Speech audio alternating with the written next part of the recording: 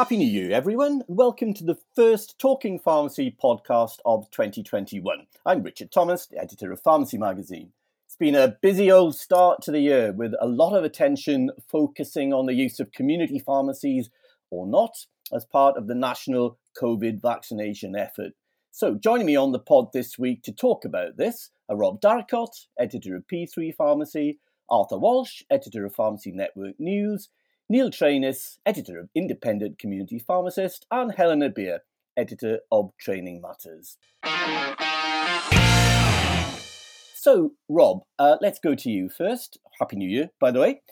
We're embarking on the biggest vaccination programme in the history of the NHS, aren't we? And we're right up against the clock with the virus spiralling out of control.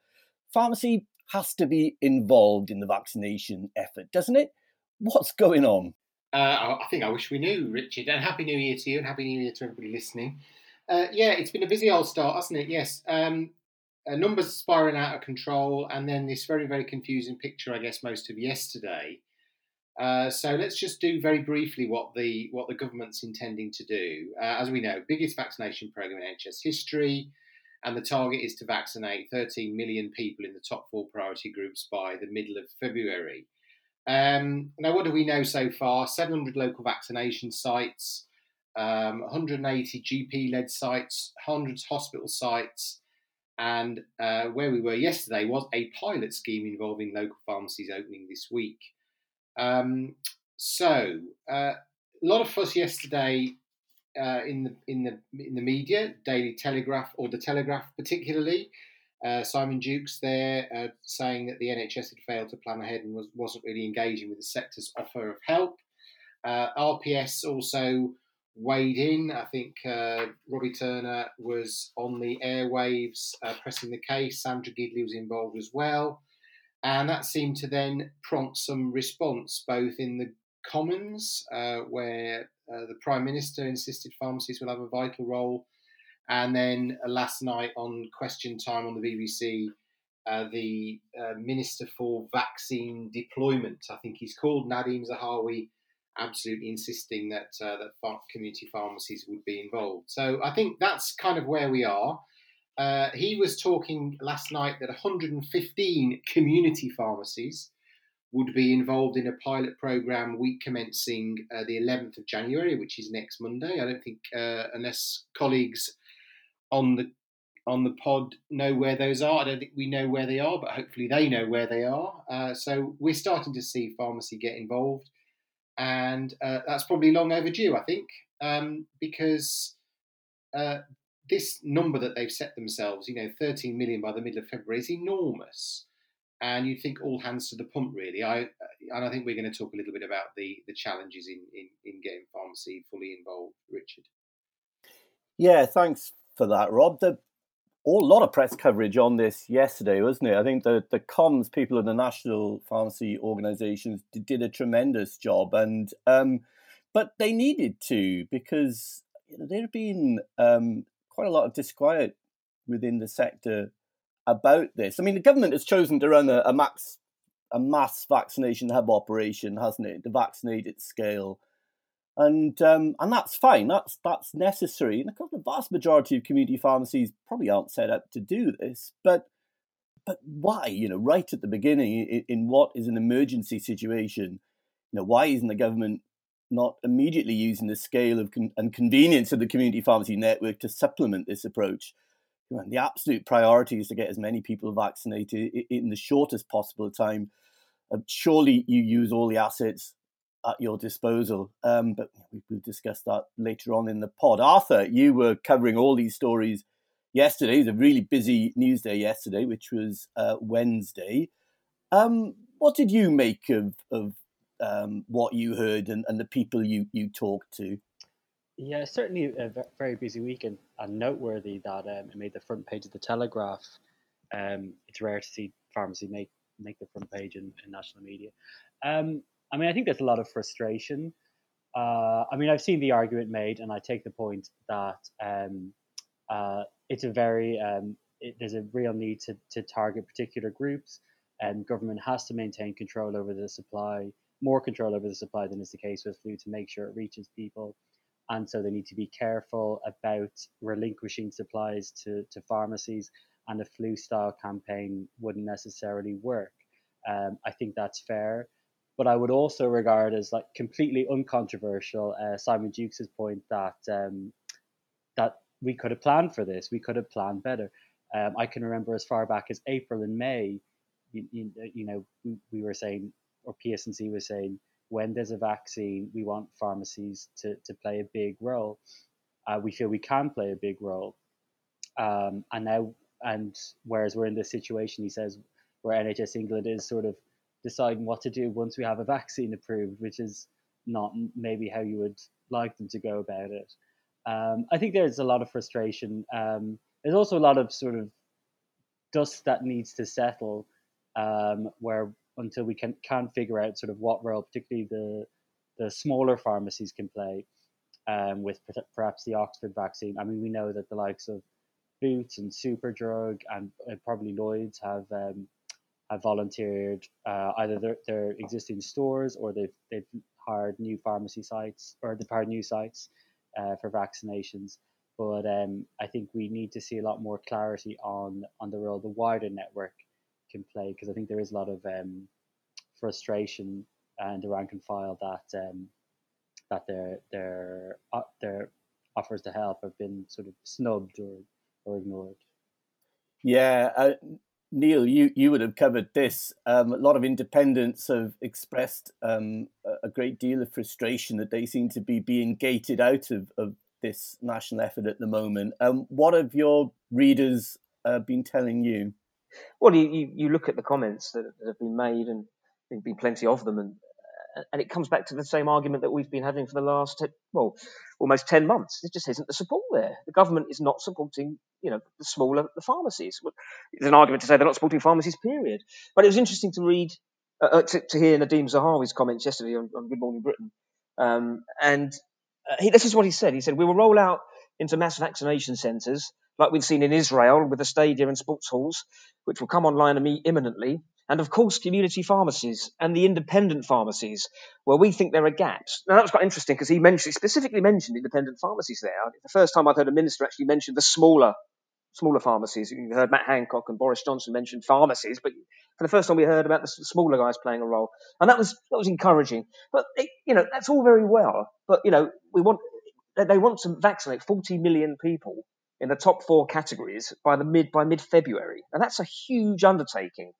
And for me, the key to that is getting and mobilising the smaller guys, the independent pharmacies who are there, who can reach the hard-to-reach sectors of our population, the homeless, the unemployed, the mentally ill, the isolated, the elderly, people who are really tend to have been hard to reach in our society. That's the key. It's not getting the Boots and the Lloyd's pharmacies rolling out the vaccine. It's the smaller pharmacies.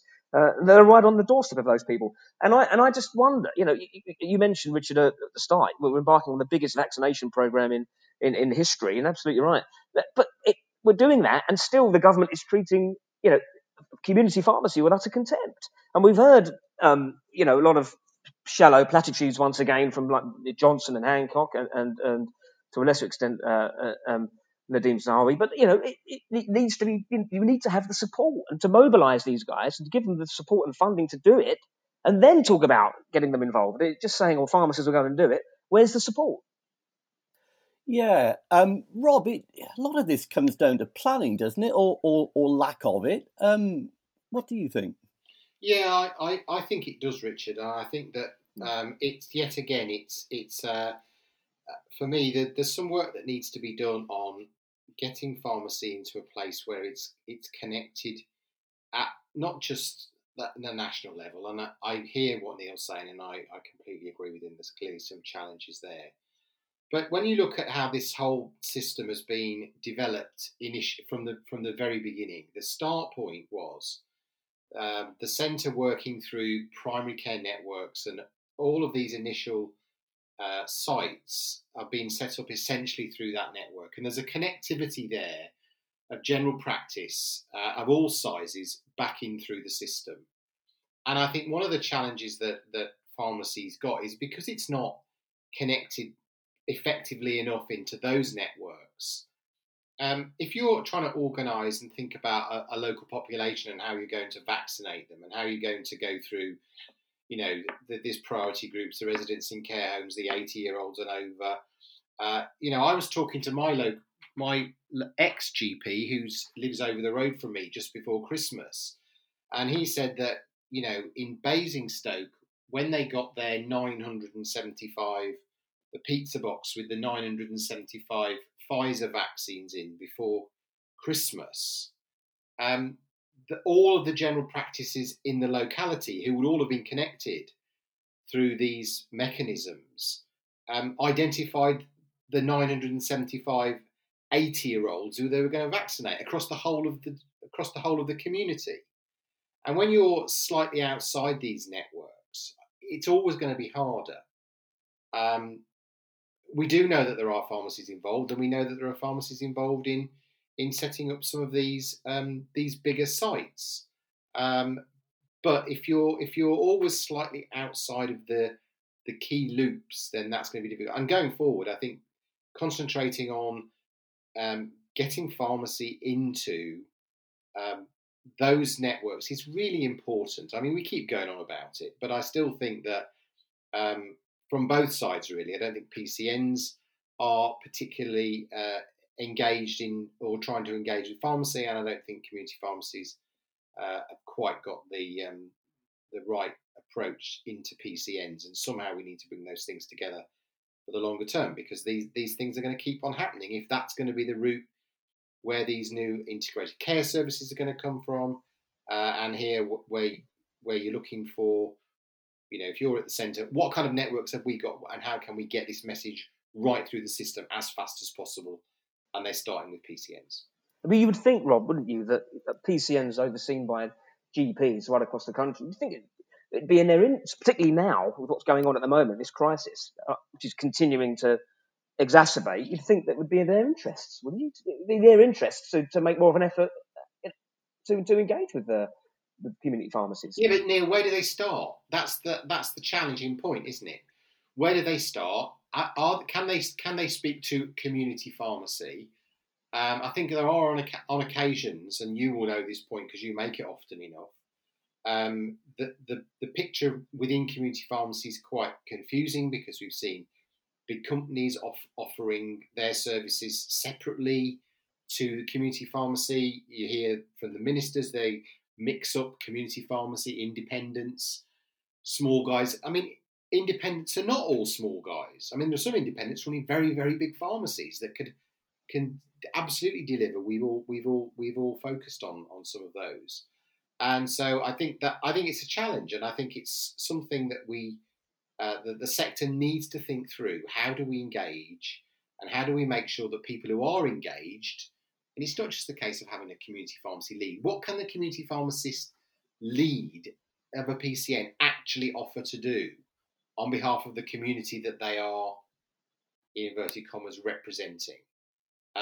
We haven't thought that through. We don't quite know, how those conversations can go. We don't know the limits of people's ability to offer to do things. And if you've got to vaccinate thousands and thousands of people, you want to know that when you get an answer from somebody to say, yes, we can do it, they can do it. And I think that's the problem. We're operating, at sometimes the right level with the wrong people who don't want to listen, or we're operating or we're not operating at the right level because we haven't quite worked that out, because we're still focused heavily on a national framework. Yeah, and just changing tack slightly, there's a kind of skill mix aspect to this as well, isn't it? And it's about using all the assets, at our disposal within pharmacy. Now, Helena, you've been looking at the role of pharmacy technicians in all of this. What's your take on the situation regarding support staff and vaccinations? Yeah, I think there's a great kind of missed opportunity almost in terms of pharmacy technicians in particular. So the PGD for the Pfizer vaccine obviously came into effect in mid-December, and that legislation wasn't updated to include pharmacy technicians in the group eligible to carry them out. I think that's a great shame. And I know APT UK the Association for Pharmacy Technicians UK, they were really championing that and trying to push it through, having talks with key policymakers and trying to make that happen. I think I'm a great advocate for pharmacy technicians to be involved in vaccines in general, with flu vaccines and travel vaccines.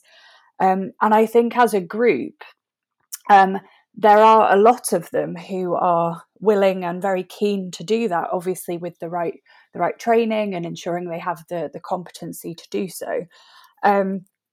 But yeah, that obviously then didn't happen with that PGD.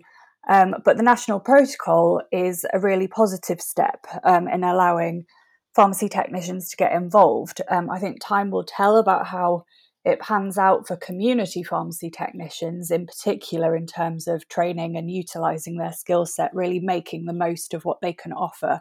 I think other pharmacy technicians, so hospitals and primary care technicians, they might kind of fit into the proposed system a bit more easily. So it's kind of trying to work out how they can contribute. But yeah, I think as we've discussed, this whole vaccine rollout thing seems to be quite a last minute decision. The planning and the decision making has not kind of been as lengthy as it potentially should have been. So there's a question over whether the national protocol in allowing pharmacy technicians to be involved has come a bit late in the day to make a really positive impact. But I do think there is a wider kind of opportunity for the whole of the pharmacy team. It's not just about pharmacy technicians. Obviously, the team can't be involved in the actual administration, but there's such an important opportunity for them to get involved. So I know earlier this week, PSNC alluded to the fact that there have been lots of fake COVID-19 vaccine text messages circulating. So the way that people are invited to get a vaccination is a letter from their GP or the national booking system, but these fake COVID text messages were going around. And so I think there's a really key role for pharmacies in disseminating information, whether that's raising awareness of these fake text messages, allaying fears about the vaccine, offering reassurance, myth busting, all that kind of stuff. There's a real opportunity, and it's about looking at the wider picture, how the whole team can get involved. And then there's a role for everybody to ensure that all staff are up to speed about each vaccine so that they can be providing the best information to their customers and patients. Yeah, really good points, Helena. I mean, it is, it is a massive team effort across the health service and across community pharmacy, whether you're involved in giving people vaccinations or not. And pharmacy support staff have a vital role to play in all of that. I think I'd also like to throw in a little bit of realism into this discussion. I'm slightly concerned that sector leaders are slightly, not slightly, definitely overplaying pharmacy's hand here. You're hearing a lot of, well, if every pharmacy vaccinated 20 people a day, that would be more than 1.3 million a week, and you're nearly there. That's unrealistic, because as Rob said, you need the right infrastructure in place, whether that's the right IT connectivity with CCGs or PCNs. It's really important that the NHS knows who's been vaccinated and when, and who's due to be vaccinated next. There's a training aspect. You need to have a decent aseptic technique, a good aseptic practice, because you're using multi-dose vials. It's not point and shoot like with flu. You need processes and staff in place to handle appointments, people turning up, observation, etc. Now, to echo the points that you guys have made earlier on, none of this is impossible. It could have all have been done with the necessary planning and financial support. I mean, it could be done in the summer, like you mentioned, Arthur. We've had long enough to prepare for all of this. So I'm just wondering why we weren't or aren't further along with the planning, because that type of infrastructure now is very hard to put in place quickly. Not impossible, but it's a big ask, and not every pharmacy is going to be able to vaccinate 20 people a day. Rob, you want to come in on that? Yeah, just very quickly, Richard. I'll just add another thing to your challenge. I don't think it's helped, and obviously we'll wait for the inevitable inquiry at the end of all this to work out whether things were done properly or not. But I don't think it helps that vast elements of the national response have been fragmented up and handed out to various bits of the non-public estate, if you like. So when you've got the private sector dealing with test and trace, how successful has that been? Not very, and certainly compared with public health teams that have been shown, as I think public health teams expected, to be much, much better at this sort of thing. You've got fragmentation of hub delivery, and I don't think that the opportunity for the public sector to learn how to deal with these things better and to do some proper planning has been lost when you've got all of these contracts and all of these separate providers who don't share anything. That all these things are covered in commercial in confidence agreements. I don't see how you can have proper planning when you don't really know who exactly is going to be involved, and a huge opportunity has been missed there. And I think that's why when suddenly we get the spike, people are running around like headless chickens trying to get this. I saw one story. I misread the headline to start with, and it wasn't as bad as I first thought. COVID kills half of Sussex care homes residents over Christmas. I read that initially as being half of Sussex care home residents over Christmas, but it's one care home in Crowhurst, where 13 of 27 residents died over Christmas. Oh, I see. Gosh, that's terrible. So you can see the sort of panic and why suddenly we've got to where we've got to. But I think there's been an opportunity missed in everybody learning as they go along and being able to plan and make those connections that they inevitably would need at the point where we got a vaccine and needed to do a mass program. Which, as somebody just said, we've been talking about this since March, April, May last year as being the way out of this.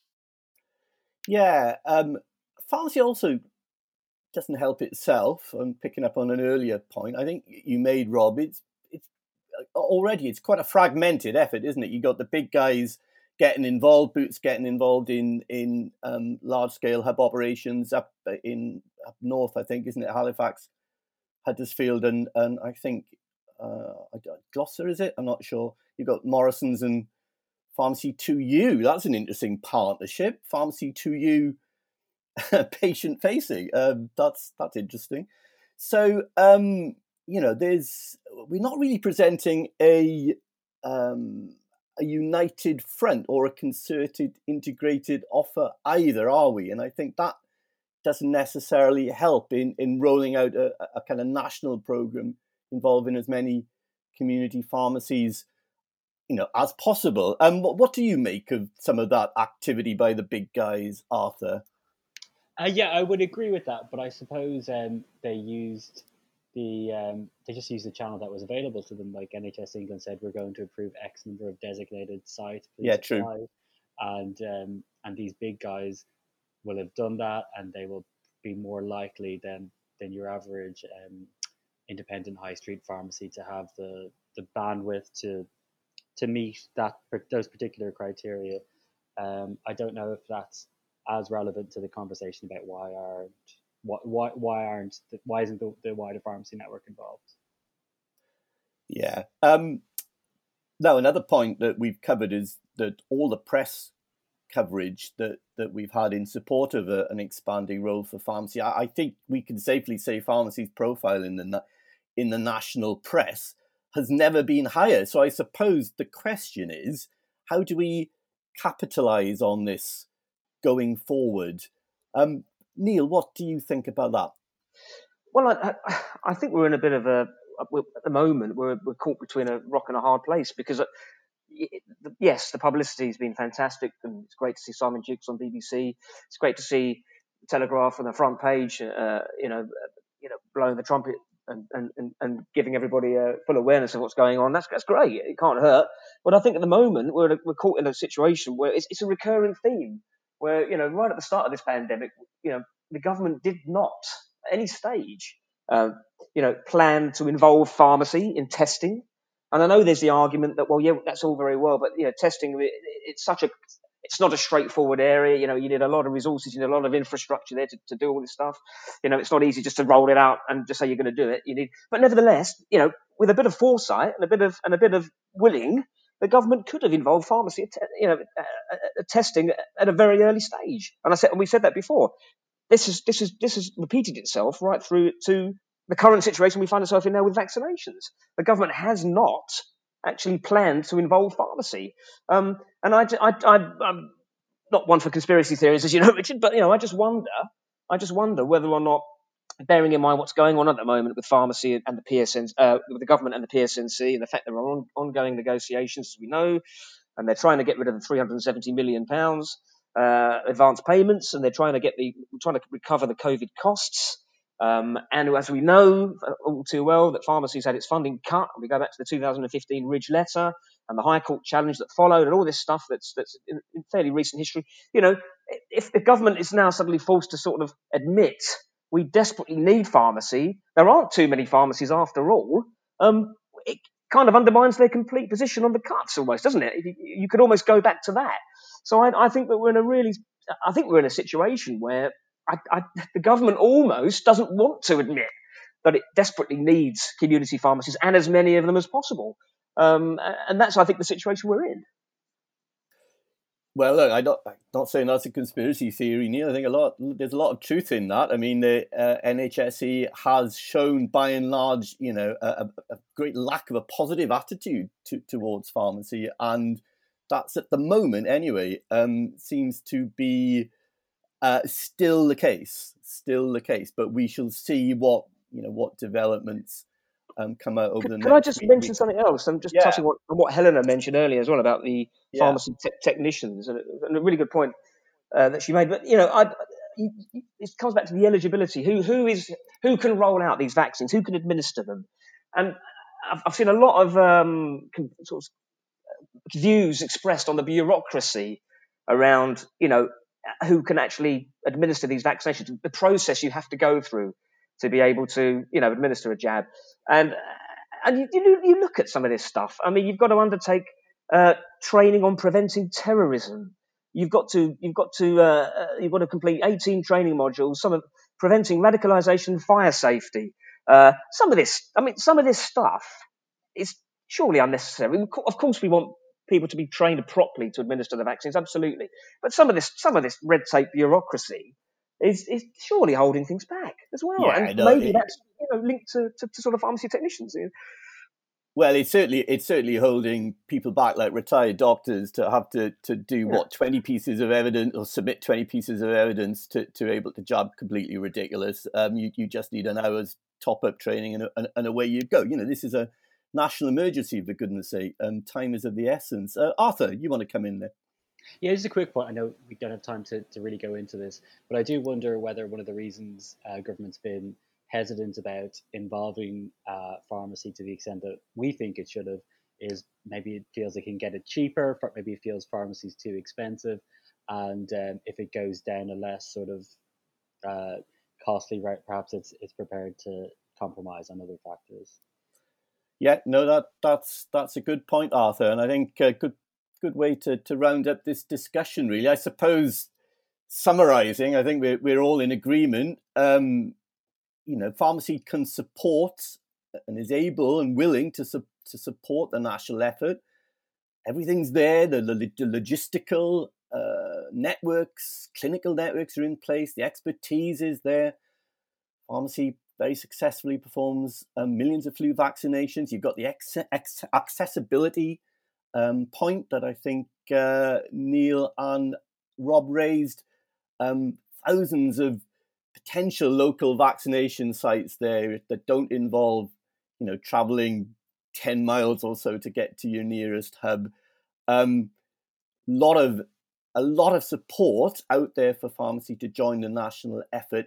It remains to be seen what type of form pharmacy's contribution will take. But you need as many assets as you can throw at this. It's a national emergency, like I said. Pharmacy has to be involved. They just need to be enabled. let's watch this space. Okay then, so to finish up, any New Year's resolutions or wishes, everybody, either personal or pharmacy related? I'll go first. My resolution this year is to be a little less grumpy. It's not working so far. I do have a pharmacy suggestion, actually. Yeah, we need more funding. We can do the jobs, yabba yabba, get rid of NHSE, yes, etc., etc. But my quite simple suggestion would be to turbocharge the community pharmacist consultation service. I'd say cut out NHS 111, let pharmacists self-refer patients into the service, like in Scotland, build in a prescribing element, job done. That would make a huge difference. And that's my New Year's wish for pharmacy. Helena, do you have any resolutions? Made any? Personally, I am going to attempt to be slightly more active and read more books. That is my my plan. Whether it'll happen or not, I don't know. For pharmacy, I think